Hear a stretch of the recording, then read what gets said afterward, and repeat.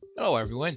This is Jim Lucy, Editor-in-Chief for Electrical Wholesaling and Electrical Marketing with the October 25th edition of the Today's Electrical Economy podcast sponsored by Champion Fiberglass. The company began producing epoxy fiberglass conduit and fittings in 1988, and in 1989 developed the first conduit from epoxy resins that had flame resistance and low smoke characteristics. This met the most stringent codes and specifications.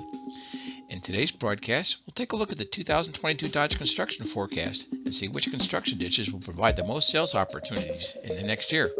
We'll also discuss some big acquisitions that made news over the past 2 weeks in the electrical market. And as always, we'll review some of the key weekly economic indicators that will give you a sense of where the electrical economy may be headed in the coming weeks.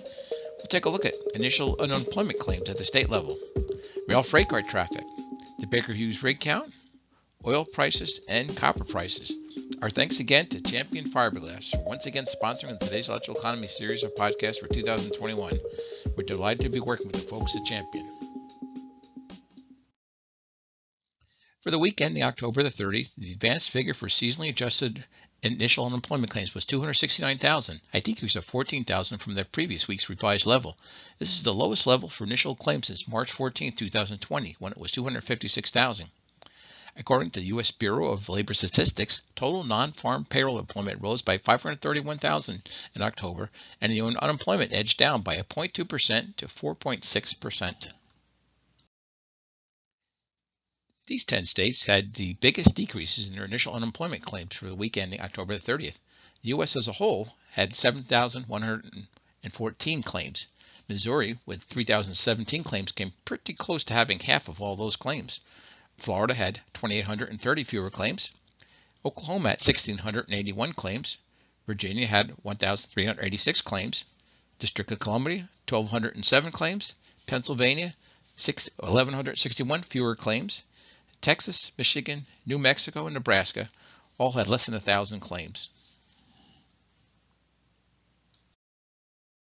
There were only 3 states that had increases in their unemployment claims of more than 1,000. They were Kentucky with 2,862 more claims than the week prior to October the 30th, California with 2,519 more claims, and Minnesota with 1,043 more claims. The other states that had more claims than the rest of the pack were Illinois with 698, Louisiana 681, Tennessee with 656, Wisconsin 343, New Jersey 250, Alabama 225, and Alaska with 222. Quite a difference from when we used to look at this chart back in last spring, when you saw a large number of states with well over 1,000 claims more than they had the previous week. A good leading indicator for the overall U.S. economy is freight rail traffic because it's a measure of the amount of raw materials and finished goods being shipped by rail. The best source for this data is the American Association of Railroads, or AAR, which publishes this data every week at www.aar.org. Total U.S. weekly rail traffic was 510,141 carloads and intermodal units, and that's down 2% compared with the same week last year.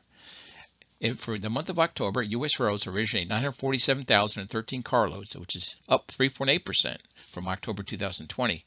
The railroads also originated 1,077,515 containers and trailers in October 2021, which is down 7.9% from the same month last year. Combined U.S. carloads and intermodal units originations in October were 2,024,528,000, which is down 2.8% from last year. AAR Senior Vice President John Gray said that for railroads, the supply chain challenges are being felt most in intermodal terminals, where their rail customers have been unable to clear the freight as quickly as they would like. And he said the shortage of dray trucks, drivers, and warehouse space are significant constraints that drove intermodal volumes down in October. Railroads continue to work closely with their customers and supply chain partners to address these challenges. This will help them maintain network fluidity and deliver the maximum possible freight volume safely and efficiently. This is another one of our charts where we've seen dramatic changes from just a year ago. For the week ending the 30th of October, petroleum products were the only category with a year-to-date decrease, and they were just down 3.8%. Metallic ores and metals had a 26.3%. Coal had an 11.6% increase when compared with 2020 at the same time. If you track the oil market, you may be familiar with the Baker Hughes rig count, which tracks the oil and gas rigs that are operating. The data is available by state, by basin, and nationally at www.rigcount.bakerhughes.com. This slide gives you an idea of the largest oil and shale gas deposits. It really gives you a good sense of just how many of the large oil plays are in Texas and Oklahoma, and how big an area the Marcellus gas region covers in Pennsylvania, Ohio, and parts of West Virginia. It was yet another week of very small changes in the overall rig count. The Permian Basin just added 3 rigs and now has 271 rigs operating. The pie chart on the right offers a sense of just how much more oil activity there is in Texas's Permian Basin than in other regions. Oil prices edged back over $80 a barrel. Many economists and oil industry insiders expect prices to stay over this mark, although some of the 2022 forecasts are coming in around the $7 per barrel range for WTI crude. Economists like to call copper Dr. Copper because it's a leading indicator for future economic activity. Copper is used in so many different industries, with the construction industry being among the leading markets because of its value in wiring cable and copper plumbing pipe. Economists are watching the copper prices particularly closely this year as a sign of inflation, too. Copper prices slid back a little to the $4.30 range over the past 2 weeks. It will be interesting to see if they hold at this level or retrace their path from earlier this year, when they climbed from about $3.70 during the first week of January and gained $1 a pound as they marched all the way up to $4.70 in May of this year. Now let's shift gears a little bit and take a look at some big acquisition news in the market. Graybar made its 4th and 5th acquisitions of the year with its purchase of Stephen Engineering and Metro Electric Supply. Stephen Engineering is an automation specialist based on the West Coast. It has 3 locations and is one of the top 100 distributors on electrical wholesaling's list. It should fit right into Graybar's existing industrial automation business. Metro Electric Supply is based in the St. Louis area, not too far from Graybar's national headquarters in suburban St. Louis in Clayton, Missouri. Along with serving the construction market, Metro has several lighting showrooms in the St. Louis area. Earlier this year, Graybar acquired the Shingle and Gibb Automation Company out of Morristown, New Jersey. They also acquired Richmond Electrical Supply in Richmond, Kentucky through their Cape Electrical Supply business unit. And in Canada, Graybar Canada bought Electromag, which is headquartered in Sherbrooke, Quebec. There was also some huge news in the lighting market with the sale of Hubbell's lighting business to GE Current. The Progress Lighting residentially was not included in the sale price of $350 million. With its package of high-end lighting controls and commercial and industrial products it bought from GE Current will now have a complete commercial and industrial lighting package. I was at Light Fair this week, and there was a lot of speculation when this news broke on the morning of the second morning of the show. It'll be very interesting to see how they compete with some of the other large players in the commercial industrial market, which include the big packages of Acuity and Signify with its Cooper lighting and other existing lines there. There's lots to report on in the electrical market this week. We also had a chance to sit in on the 2022 Dodge construction forecast, and we've got some of the slides from that presentation. It was a virtual event again this year and offered some presentations by Richard Branch, the chief economist for Dodge, and Chris Doritas, who has spoken at the conference many times from Moody's Economics. If you have an interest in national construction data, you may want to attend this conference. I've been going to it for quite a few number of years, and electrical wholesaling has been using the Dodge data since the day when Dodge and electrical wholesaling and EC&M and electrical marketing were all part of the same construction business unit of McGraw-Hill.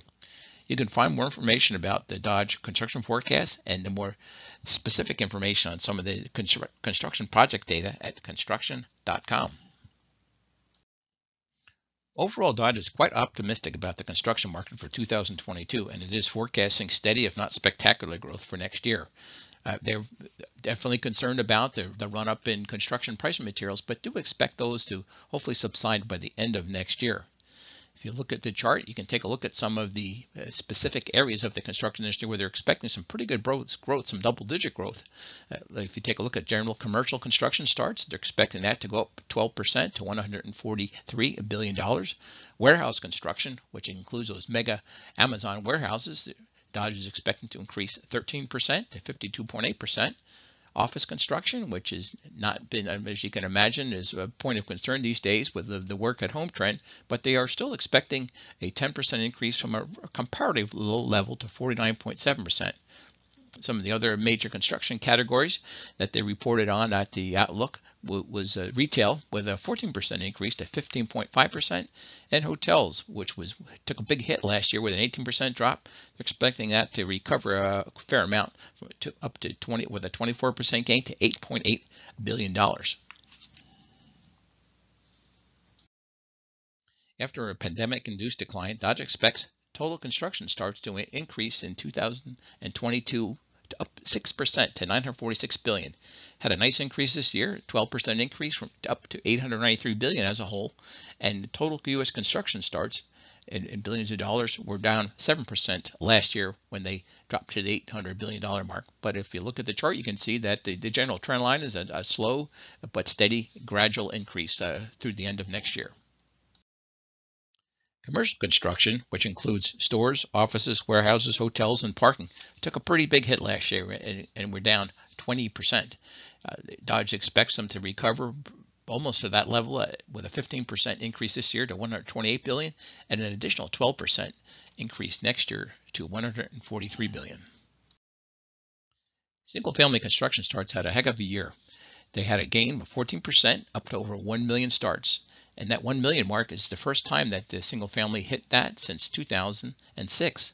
They're expecting another increase next year to 3%, pretty mild increase comparatively, but it'll take it up to 1.126 million starts. Dodge also expects multifamily starts to finish the year with a double-digit increase, with a 16% increase to 646,000 starts. You can see that between the double-digit increase that we had in multifamily and that double-digit increase in single-family, why residential as a whole has been one of the strongest areas of the total construction market. It's also, when measured by dollars, one of the biggest segments of the total market. Dodge does expect multifamily starts to slow down a little bit next year, down to 2%. Compared to that 60% gain this year, but it'll still show an increase up to 659,000 starts for the year. I included a slide from Richard Branch's presentation on data centers for several reasons. This part of the construction market first topped $1 billion in 2009. By 2018, it had grown 10 times that amount to $10.5 billion. It has slid quite a bit since that time. I was kind of surprised to see that.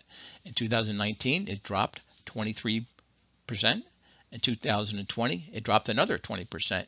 It did increase this year, 17%, according to Dodge, to $7.6 billion, but is expected to level out next year with a 2% increase to $7.7 billion. It's certainly going to be an active part of the market in the future, but when you look at that $7.7 billion, when you compare it to some of the amounts that we've seen in some of the earlier slides and specific niches of the market, when you get an institutional, educational, hospital, it's a relatively small part, and that did surprise me. That wraps up things for today's podcast. Special thanks to the folks at Champion Fiberglass for sponsoring the Today's Electrical podcast series in 2021. Please contact me if there's any other type of economic data that you'd like us to cover. Our next presentation will be on Monday, November 22nd. I'm hoping I'll be able to have a lot of our market planning guide information ready for you by then. Before then, I'll be at the NAD Eastern meeting in Austin. Hope to see you next week, and if you do spot me there in the lobby or one of the receptions or one of the sessions, please pull me aside. I'd like to hear what you think of these podcasts and how we can improve them even more. I love doing them and got some ideas on how to improve them more going down the road.